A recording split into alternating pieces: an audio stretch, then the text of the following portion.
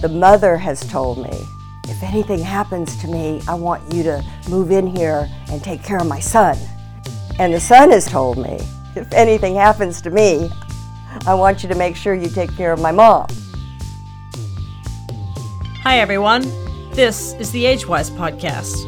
Your assumptions are going to be turned somewhat upside down. Where we talk about aging well. It's an issue that nobody wants to talk about. And wisely. I was totally unfamiliar with the term caregiver. You really learn what you're capable of. I'm Jana Panaridis. Today's episode is brought to you by Aeroflow Urology. As a caregiver, do you struggle knowing how to even start getting your loved one qualified for urology products? Aeroflow Urology can help. Visit aeroflowurology.com/agewise or call 888-446-2177.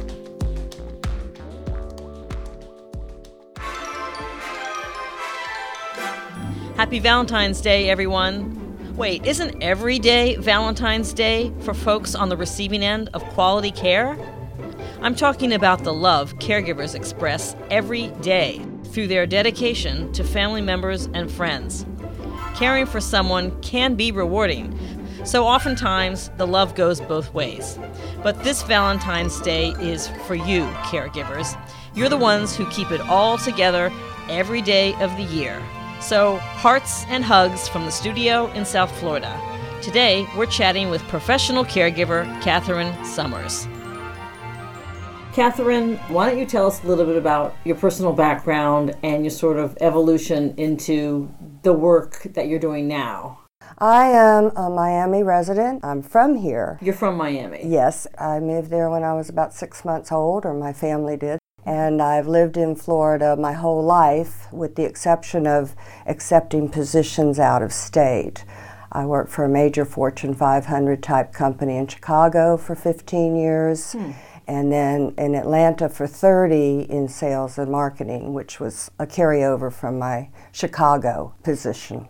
And then when I felt a need to somehow just come back home, be close to my family, my sister and her husband and their adult children were out in West Palm. So I moved here to be close to them and to renew roots that we had. And it's been very, very rewarding. I've loved living in this area. At the point that you moved back, were your parents still alive? No, my parents passed away a long, long time ago. My dad died when he was 63. And my mother died when she was about 34. There was an accident. But I've always felt close to the elderly, and I was devoted to my grandmother, and I found that I had a natural affinity for working in this field of home care. And I evolved into that because when I moved here, my girlfriends had parents here, and they asked me if I'd check on them. Would I take them to the doctor? Would I fill their cars with gas? Would I take them to the movies? And of course, knowing them going all the way back to my teens, I was a family member to these adult parents. And that's how I got into it. I thought if I could help them and be comfortable around my girlfriend's aging parents, that perhaps I could do that with some other folks too who needed it. Were you doing other work? Was this something you did on the side, or? No, when I returned to Florida, I pretty much was not engaged in anything special. I did manage a gift boutique on Palm Beach for a couple of years for a family business, and then they decided not to go forward with that business. They changed their goals. And that's when my lady friend said, could I please start all this checking on their parents? And I was walking down the street one day and I saw a home care agency, and I just went in and I said, here's what I do. I'm not a medical person.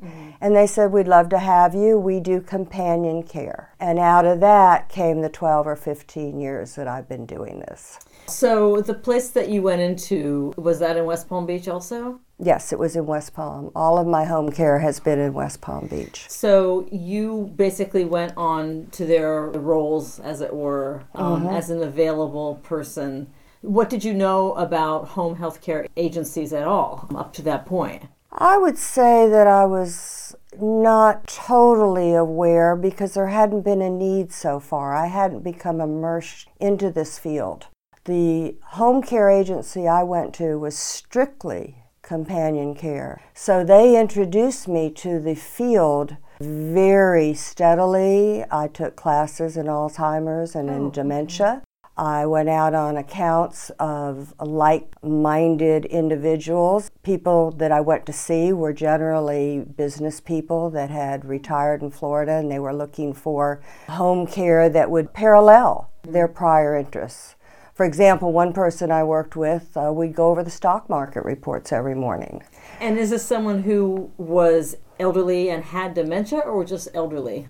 Had dementia, Alzheimer's. By the end of the time that I worked with him, he didn't even know which state he was in anymore. So over the 4 years, we went from stock market reports to almost infantile care. And was he widowed?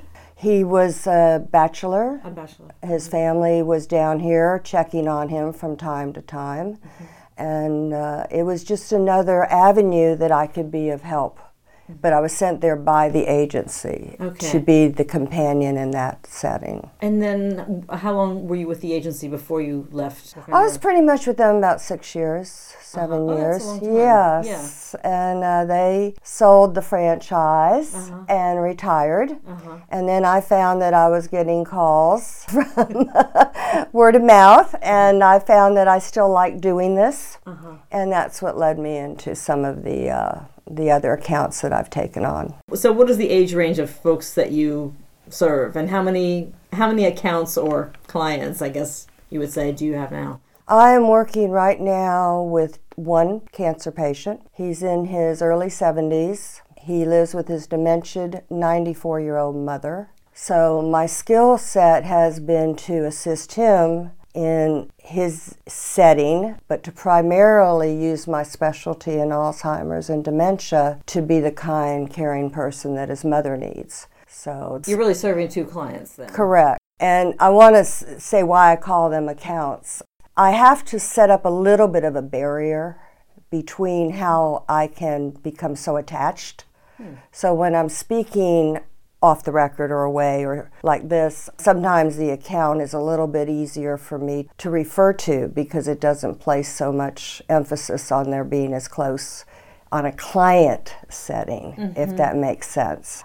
It's just hard. I also have an extensive sales and marketing background, and that always was clients, accounts, units, things like that. So it slips out a little bit sometimes.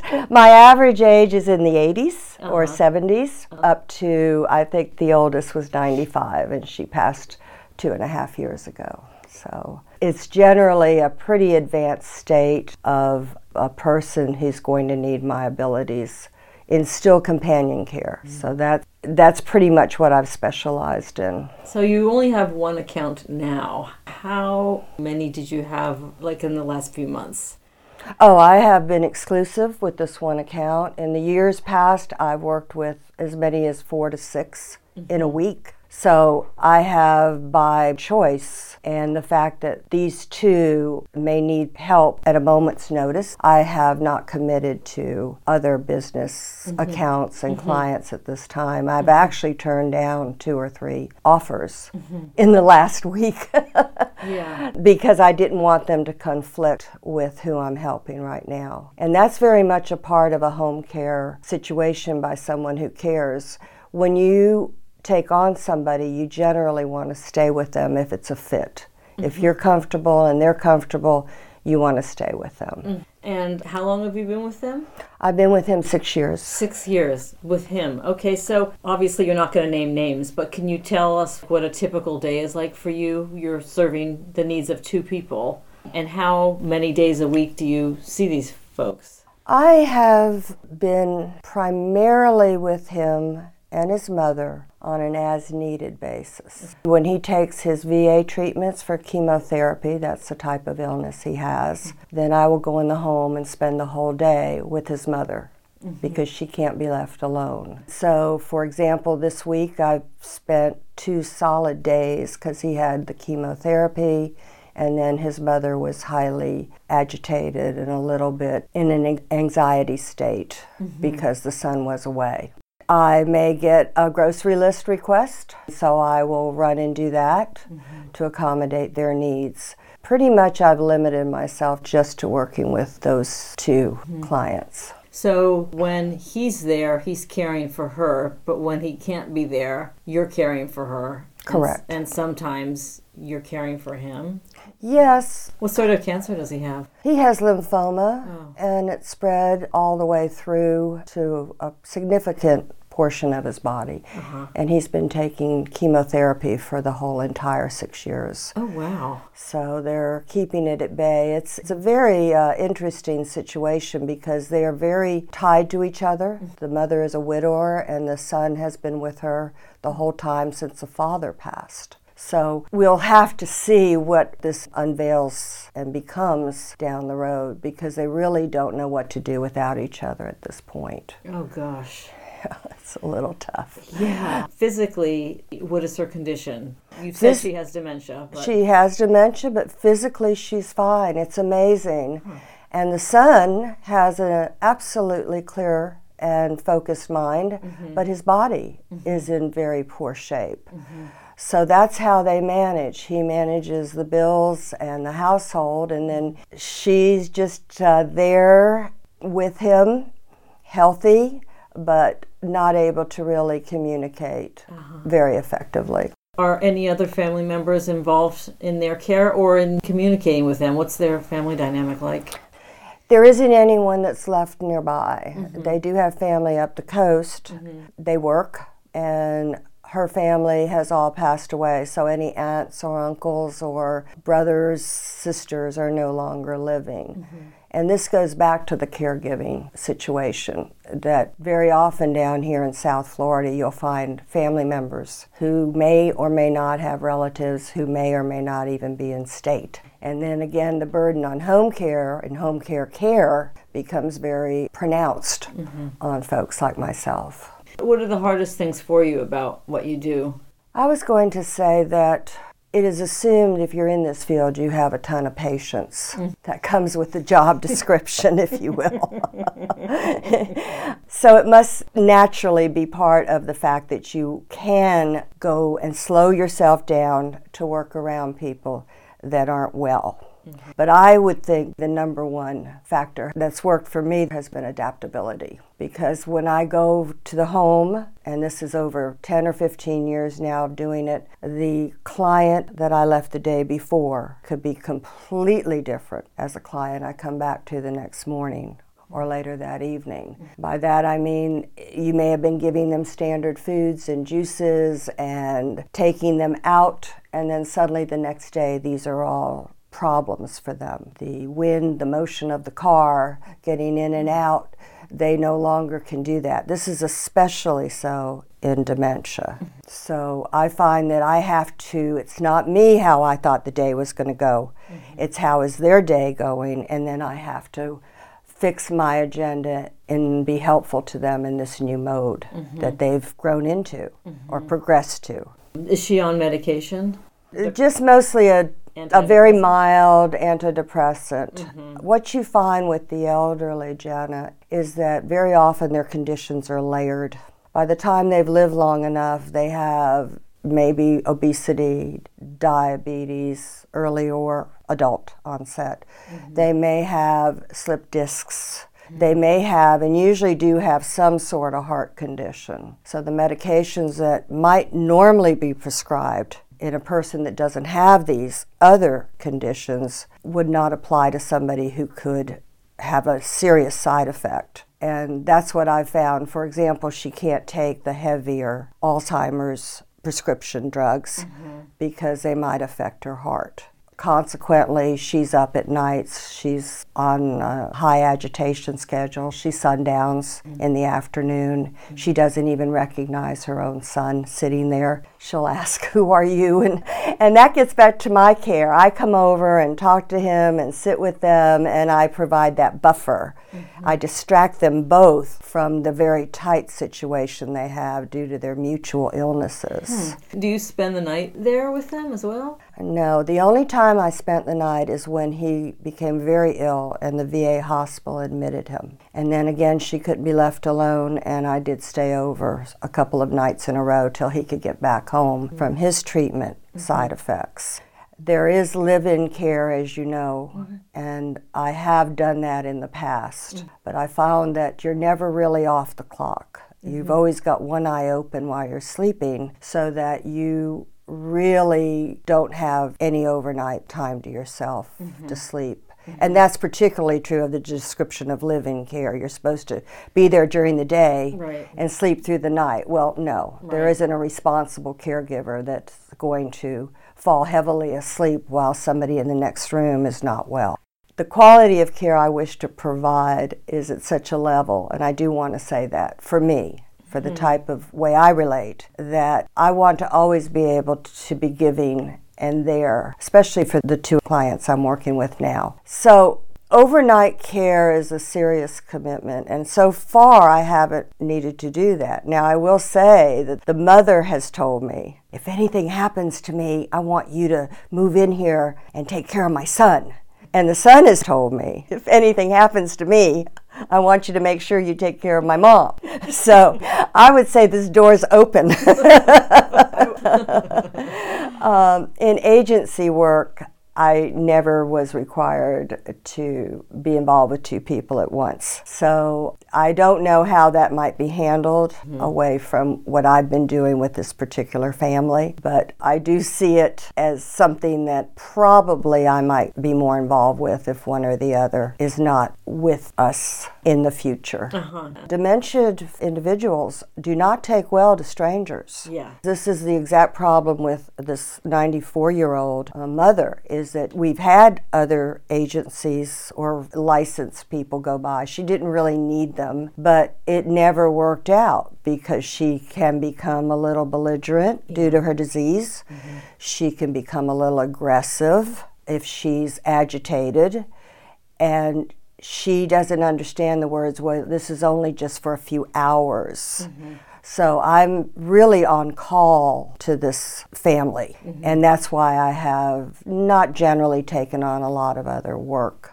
I've offered on several calls to me to be a substitute, or if the person they're currently using is sick, I may not be able to take a full-time position. A lady on Palm Beach needed somebody coincidentally, but she needed 2 solid days. And Jan, I just didn't feel that that would be fair to somebody else I'd been with for 6 years, that if I did agree to the time, they might need me more in the cancer patient and the dementia family setting. So you have to make choices if you really want to do the right thing with an impaired family member or friend, or in my case too, my sister was very sick and I had to drop everything for 3 years to take care of her because of the same situation. A lack of interaction with strangers, lots of hospice scheduling, doctor's appointments. It was very demanding, and I was able to work in the cancer family and his dementia mother around my sister, but that was all I was able to do, was that one setting, because I was so committed to the family that I'd been with.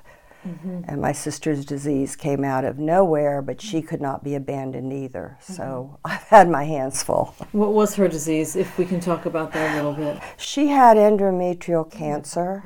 It's one of the few that there's absolutely no cure for. It's hard to explain. You cannot even guess where it comes from. And it took about 2.5 years from start to finish for it to run its course. And during that time, I was with her. I moved in once for 9 weeks into her home.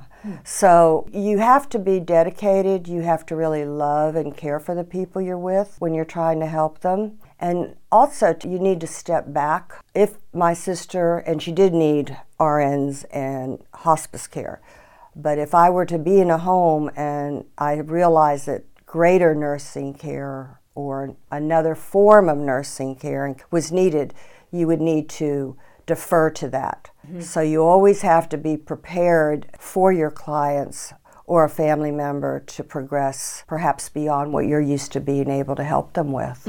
So you probably have an action plan for the folks that you're caring for now, because you have to think about those things, right? I do. And I really care about these two that I'm working with because they care about each other so much. Mm-hmm. So that when you walk in, even though you know the mother's going to go over her youth and her upbringing again, and the son is going to be relegated to a chair with his pain meds, you want to give them a high quality experience. And that's, again, what I like to pride myself on. I like to be in a mode where I'm truly helping and giving them comfort in these times. I don't know what the prognosis would be for someone with lymphoma, but there's a part of me that, from what you've said about their relationship, that feels that each of them is helping to keep the other one alive. There's such a symbiosis that goes on between, two people like that. I wonder what you think about that idea. I agree with you 100% in this case. And again, it comes back to companion care. I was with the mother yesterday and she's almost stopped eating, which is normal for the progression of her disease. The doctors have informed the son of this. But I made her a very small plate, a sandwich, late in the day, and she ate a portion of it, the most minuscule part. And I said to her, if you don't eat, you're going to die. You have to eat to stay alive because your son loves you so much. And then I picked up the son from the VA, and he said to me, I don't know how much more of this I can take. This was the hardest one yet in terms of the chemotherapy concoction they gave him. And I said, but if you stop, then you won't be able to stay and take care of your mother. So the role that a caregiver who's really involved plays is crucial because then it's not that they're going to change massively, they're still very ill. Right. But you have given them a boost to go, oh yes, that's right. And that's how I spent my afternoon, was lifting them both up, I felt. Wow. I think that, I'm a baby boomer, and I think you're probably in that same age range. And for many of us, we've probably had an experience at bedside or with somebody who's dying. And most of us are just clueless about what to say and what to do. I wonder if you could offer any thoughts on how to deal with someone who is dying, let alone a close relative like your sister. I have been with 2 to 3 clients that have passed at the time of their passing, prior to this actually being in my family with my sister. It's not going to be easy because I think with people and family you care about, you keep hoping something will change. It's not real. And yes, my sister progressively went into hospice. She was in a hospital wing at the actual passing. Those resources are wonderful, as we all know. I think that my joy and my happiness came from the fact that I did as much as a person could do for all those people, both my clients and my sister. I gave up a lot of time, hobbies, other work opportunities, because I knew that our time would be limited. There was a lady I took care of in Lantana, 95, and she became pain-ridden, and hospice came in to help. And hospice was very adamant that who had ever been around her, that would be me, the caregiver, stay to give comfort and some normalcy to the person's last days. And I felt that I did that as well as I could. I'm always sad to see bright, capable, full-lived individuals pass because it just leaves a big hole. But if you can at least feel that you did as much as you could, whether you're a family member donating your time, whether the task of being with someone very sick falls to you because you don't have other relatives nearby, or because work schedules, family schedules don't permit a lot of aid, I think the best you can do is be with that person for as long as you can and hold them up. Talk to them, encourage them, remind them of the fun you had and how much you love them. That's what got me through the several that I had to actually be at the bedside for. When you first had to do that, were you scared? Do you remember the first time you had to do that? I wasn't exactly scared. I didn't know the process. Unless someone absolutely passes alone in their own home or somewhere, and you're caught off guard. But if you're actually with them as a caregiver, and with all of this, including my sister, I had been with these friends and family for several years, so I knew what was coming. I see. But like everyone in the room, when the actual passing occurred, it was a sad event, and we were taken aback because you keep hoping that maybe it's not real. And I knew that it was. My sister's diagnosis was well known. It was documented in its field of cancer. She had some of the best doctors you could possibly want. But I kept thinking, oh no, if we just give her a little bit more medicine, if I stayed here longer, if more people visited her. And there's just things that aren't going to change in these settings. So what do you do to decompress, to take care of yourself? Well, I had to come to terms with the fact that these clients and my sister were actually gone, because you do devote enormous amounts of time if you're a professional caregiver. I was with all of these accounts for several years. And that's about the run of my companion care. Up to that point, they may not need you because they're still independent. They're just beginning to show the age-related diseases that you might be brought in to help with and aid them. Then at some point they progress to either needing more care or maybe going into a facility, which we have wonderful ones here in West Palm. So you really have a 2-year window or 3-year window for the most part. And what I try to do is think I did the best, and maybe someone else will come along and I can help them too. This is my chosen field. This is what I like to do. And it's funny because every time I think I've just done it all, I've helped my last one and they're really in a good place, then the phone rings and I'll hear a story and I'll say, I can do that. It goes back to that affinity, for that feeling for wanting to do something to help somebody transition through their end days or their final days, and to be an aid to the family. Still, there are families very confused about why there's been a major change in mom or dad or a sibling. And this is again where someone like myself with vast backgrounds in home care can come in and say, no, that's normal. That's what a parent would do with dementia. That's how a person will respond to pain from a chemotherapy treatment. And I don't do this alone, especially in these advanced states. There's always some sort of side help that you're getting from the state or hospice. But working together, I think we really can make a difference in the aging process with people that are ill. Did you say that the gentleman who has cancer and the older woman who has dementia are the only family members left in that family? For instance, does she have any other children? And if so, are they nearby? Her son, the one with cancer, is her sole close living family member.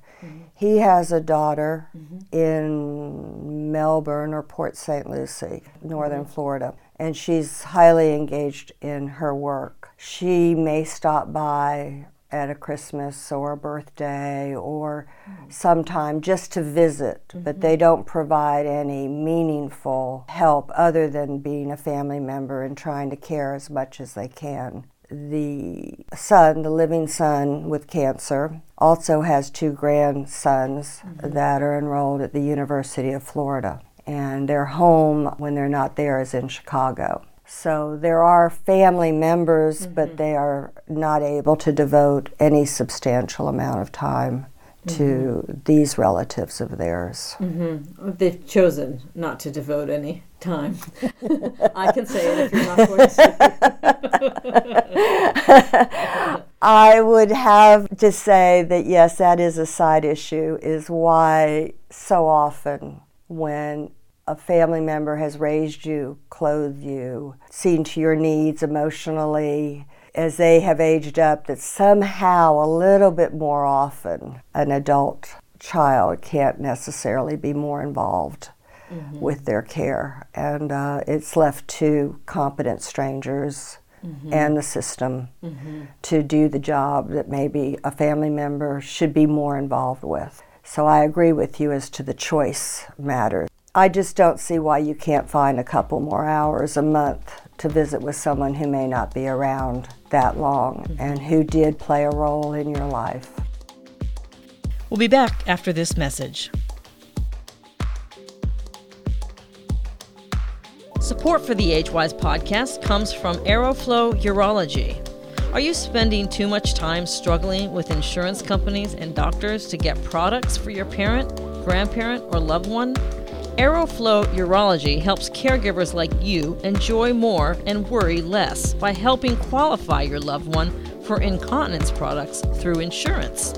Aeroflow's assigned continence care specialist works directly with the physician, provider, and patient to ensure your loved one finds the best products suited for their unique needs. To start the conversation, visit aeroflowurology.com/agewise or call 888-446-2177.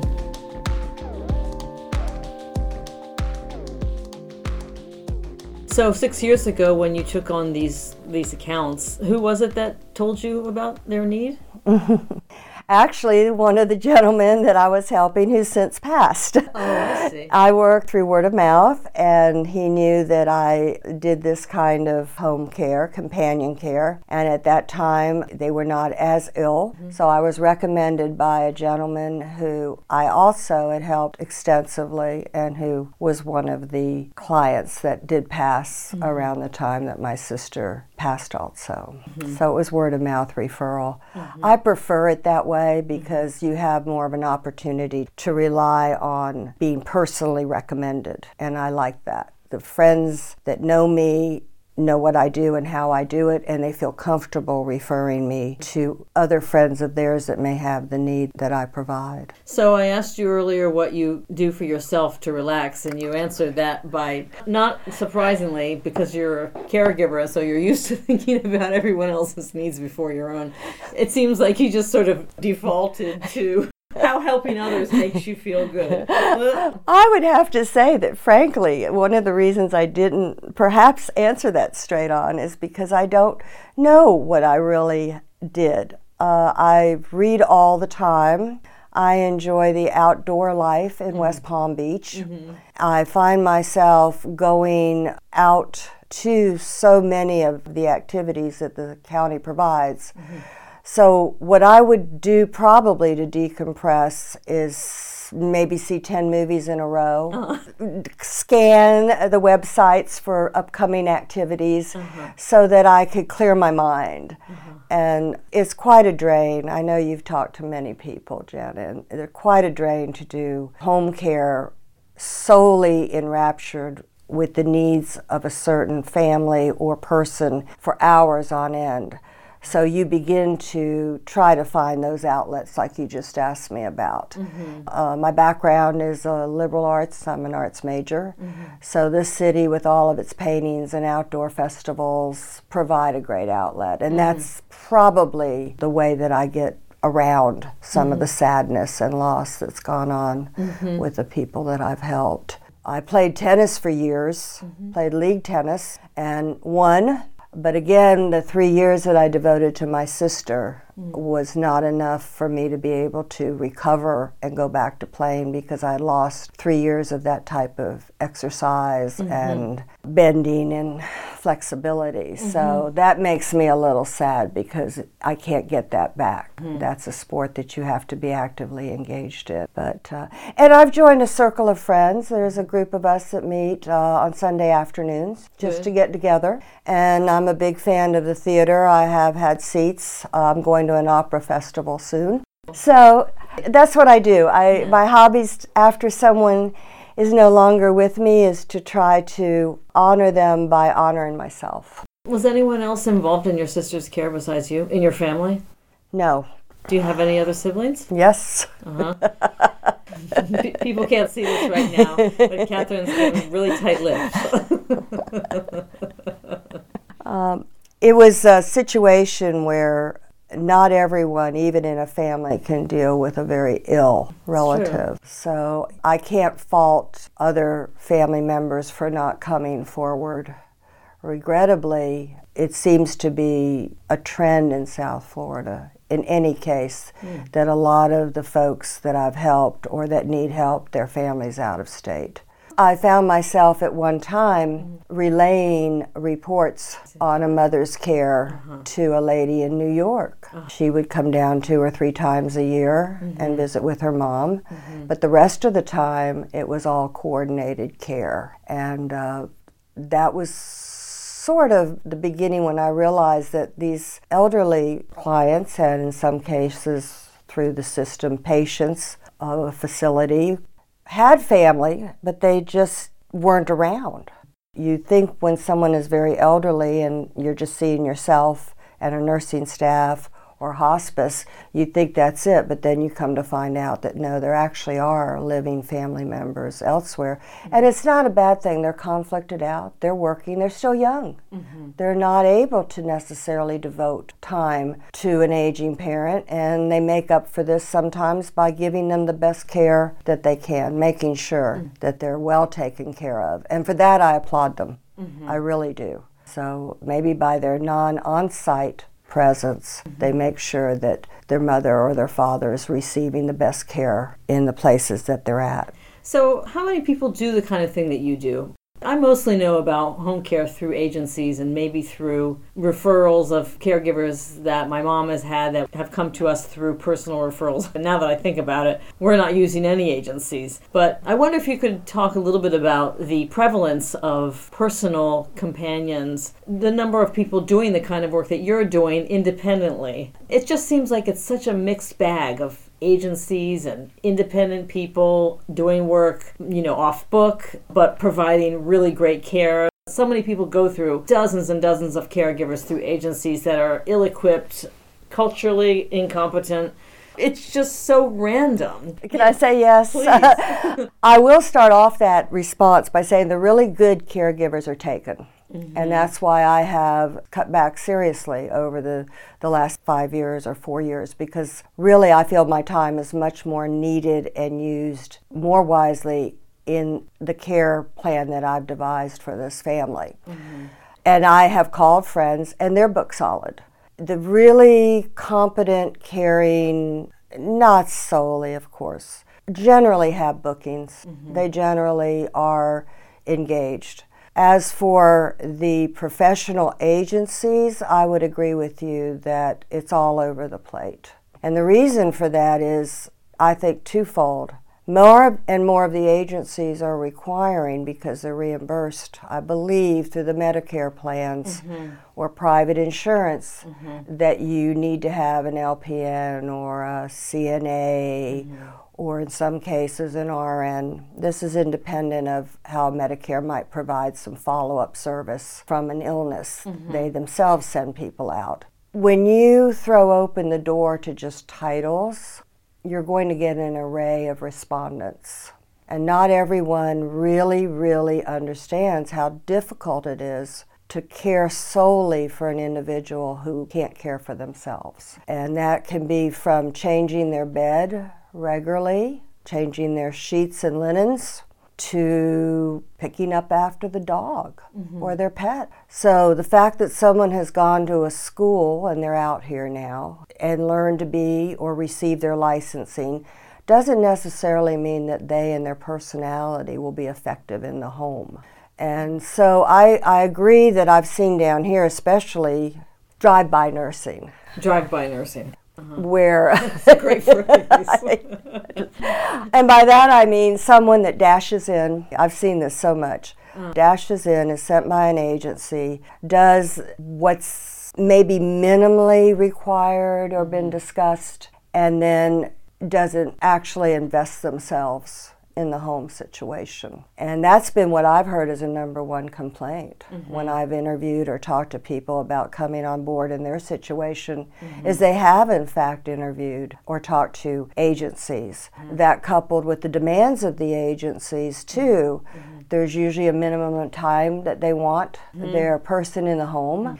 There certainly is a minimum fee, And there still has to be that connection between the person they send and the family that's needing that care. Mm-hmm. Of course, we can't talk about this without making clear that the rate of pay for an agency-assigned caregiver is, on average, about $10 or $11 an hour in the United States. Not that money is a motivator for everything that you do, but I have to think that some of these caregivers who come from agencies are just not incentivized to take it to the max, and do the best that they can because they're really not getting paid that well. The reasoning for that is because the agency will tell you, the caregiver, that, well, we do the advertising, we do the screening, we give you what training there might be, and we also find the accounts for you and do the scheduling.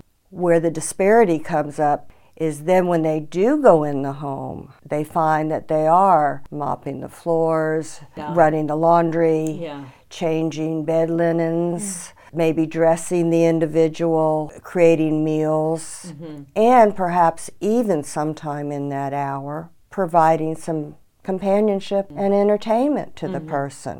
That's a lot to ask somebody to do for $10 or $11 an hour today. I agree. So I believe that there is a movement on because of the burgeoning growth of both caregivers and the elderly that are impaired and need the help to somehow find some middle ground and financially change that structure. So they are incentivized. You are getting the A players that really want to be there with your loved one. And I'd like to see that come about, only because it would raise the standard of care by the folks that go into the home, but it would also bring attention to the fact that the elderly are people and they deserve the very best that they can have in their later years. And you don't get that from just somebody that's signed up to go in for a few hours here or there.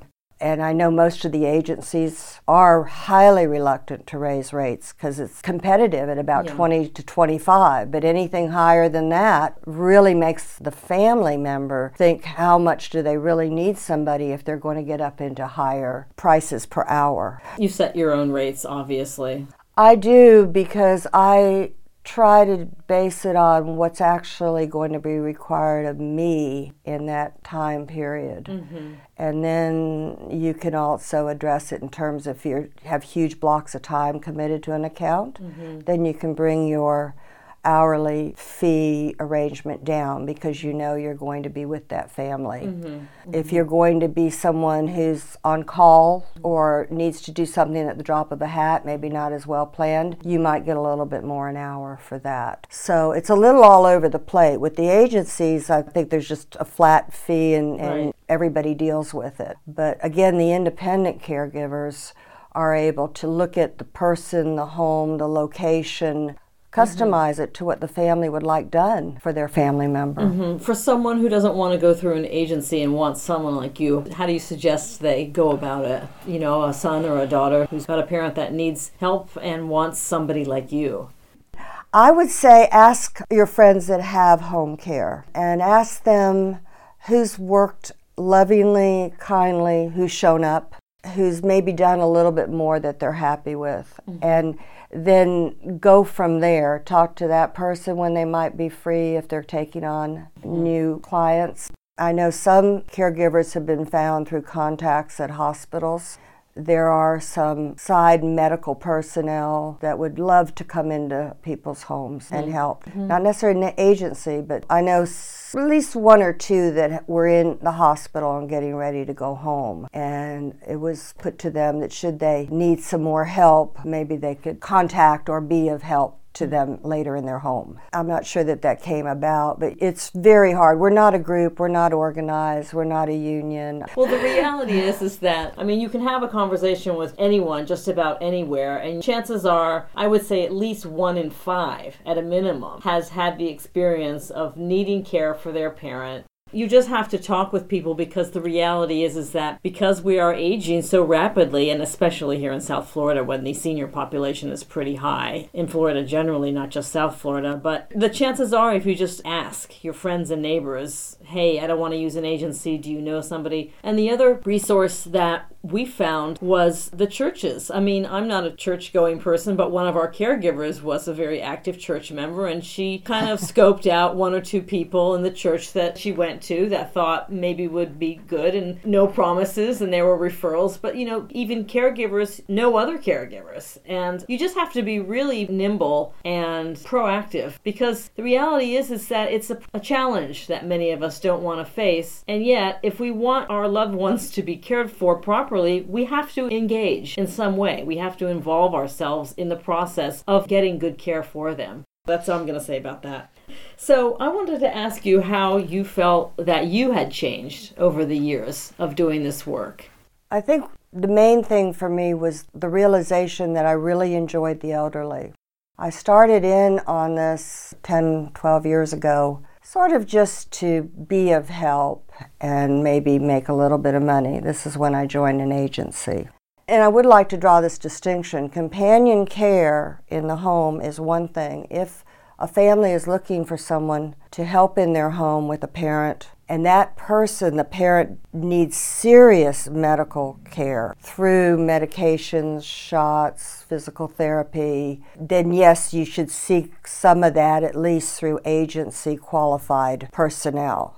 I enjoyed my role strictly as companion care, and I had one account that loved to read the Bible, and I happened to find that an interesting way to spend my day too at times. So I would join him once or twice a week in the afternoons, and we would read the Bible together.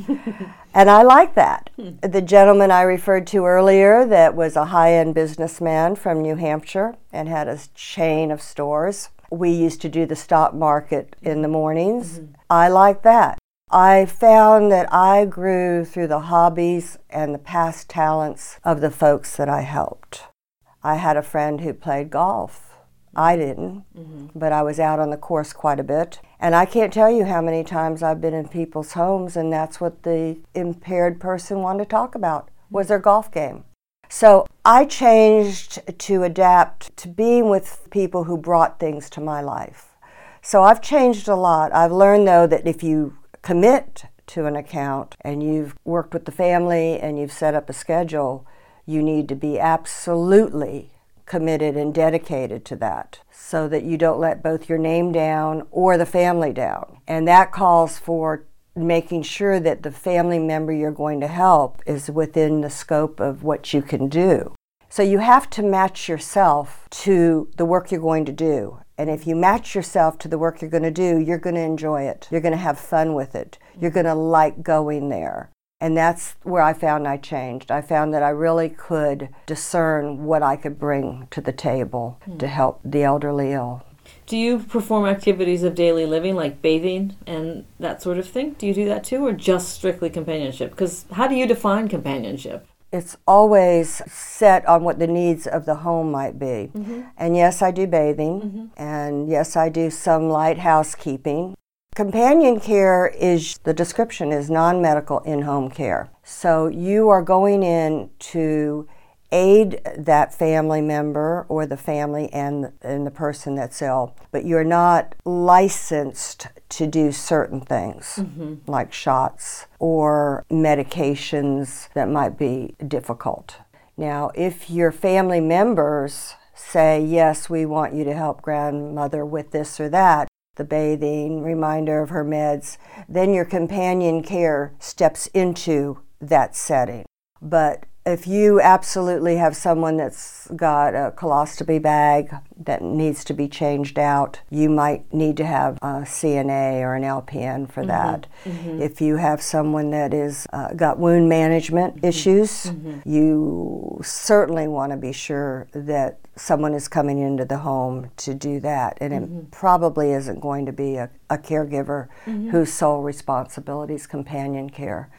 How I define companion care is just that, a companion. Being with them if they want to go out to get their hair done, being with them if they want it washed at home, watering the plants, making sure their favorite television show is on, making sure that if once a week they have to have a certain activity occur, like bridge or cards, that you can do that with them and that you enjoy doing that with them. So you're providing and enhancing their later years till they perhaps move on or transition to more serious home care needs.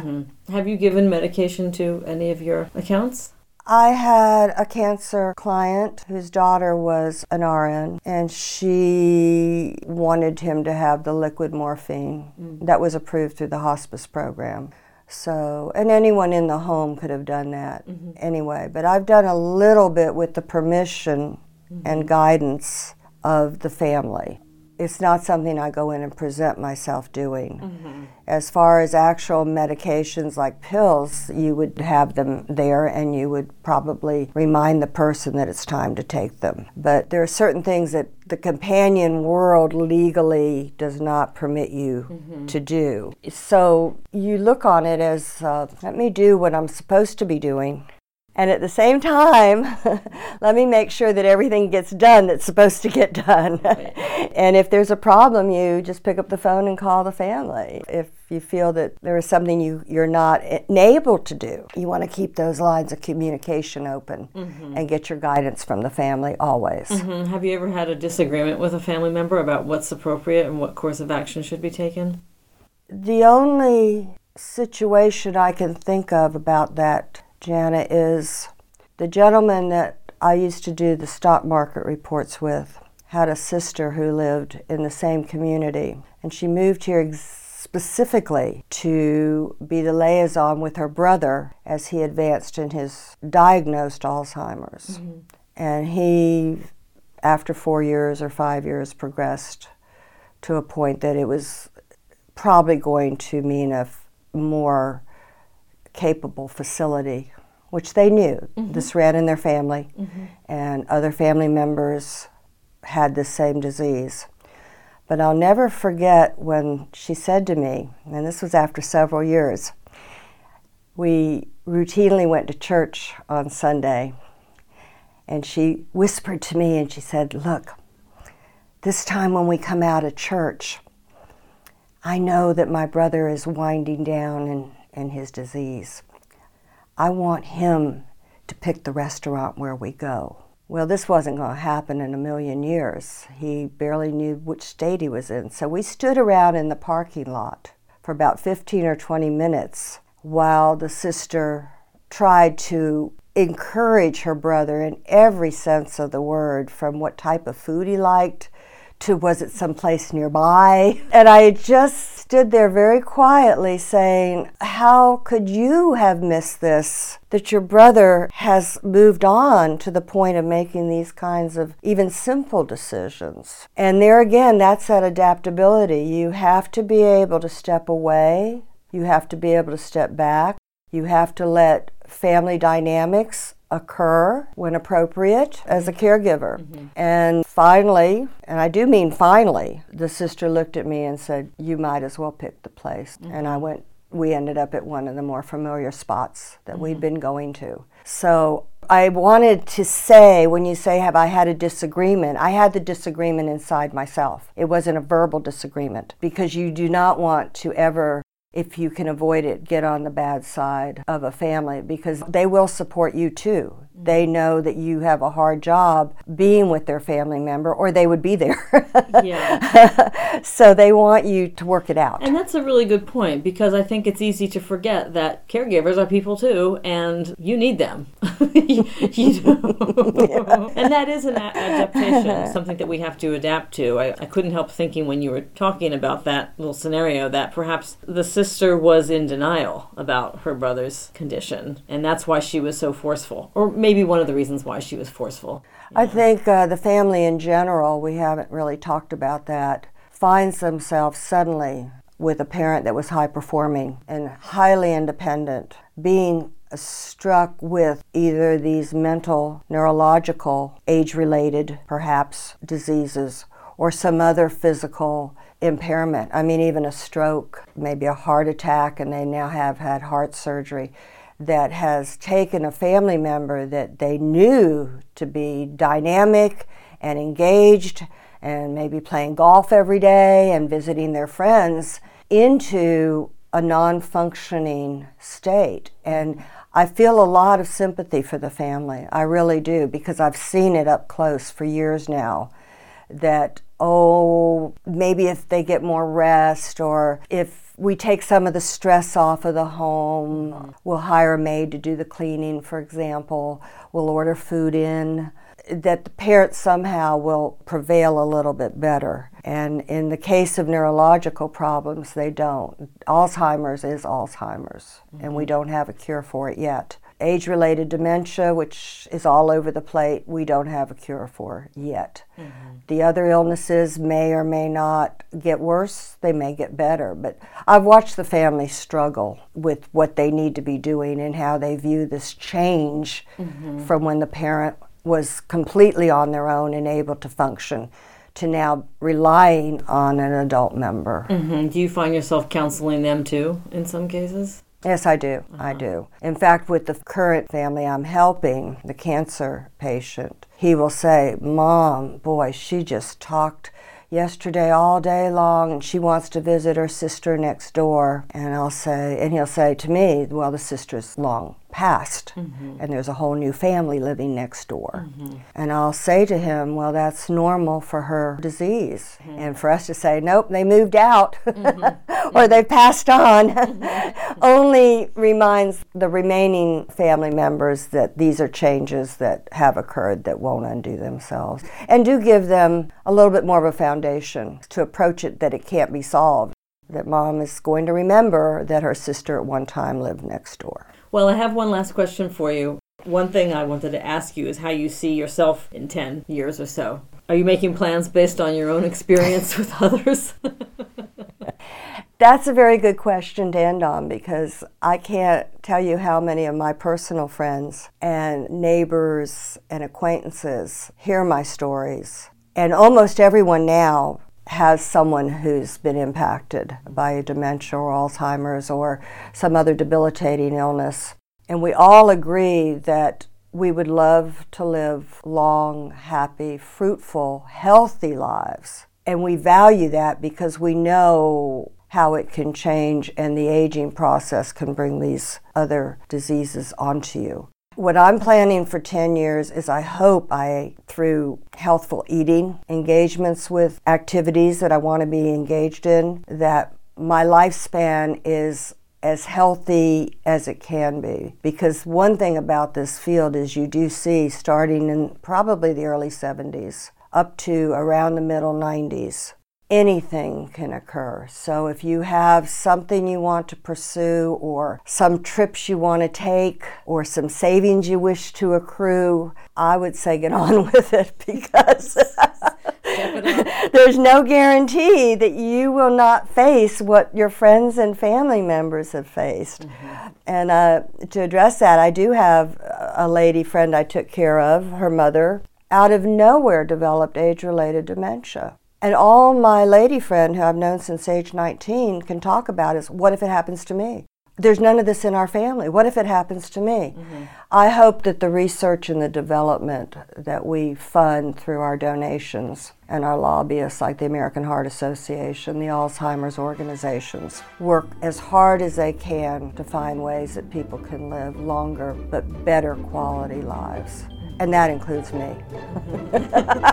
It definitely includes me. That sounds like a great place to end. Well, Katherine Summers, thank you so much for coming in to talk with me. This has been a real treat, and I appreciate all your wisdom and all the work that you're doing. Thank you, Jana, and thank you for this time for us together. I feel that it's a field and an aging group that needs as many qualified and knowledgeable and available resources as possible. That's it for today. Thanks for joining us. If you like this show, if you're getting something out of it, I want you to tell your friends about it, because I want everyone to know you're not alone. Your stories matter, and your voices have power.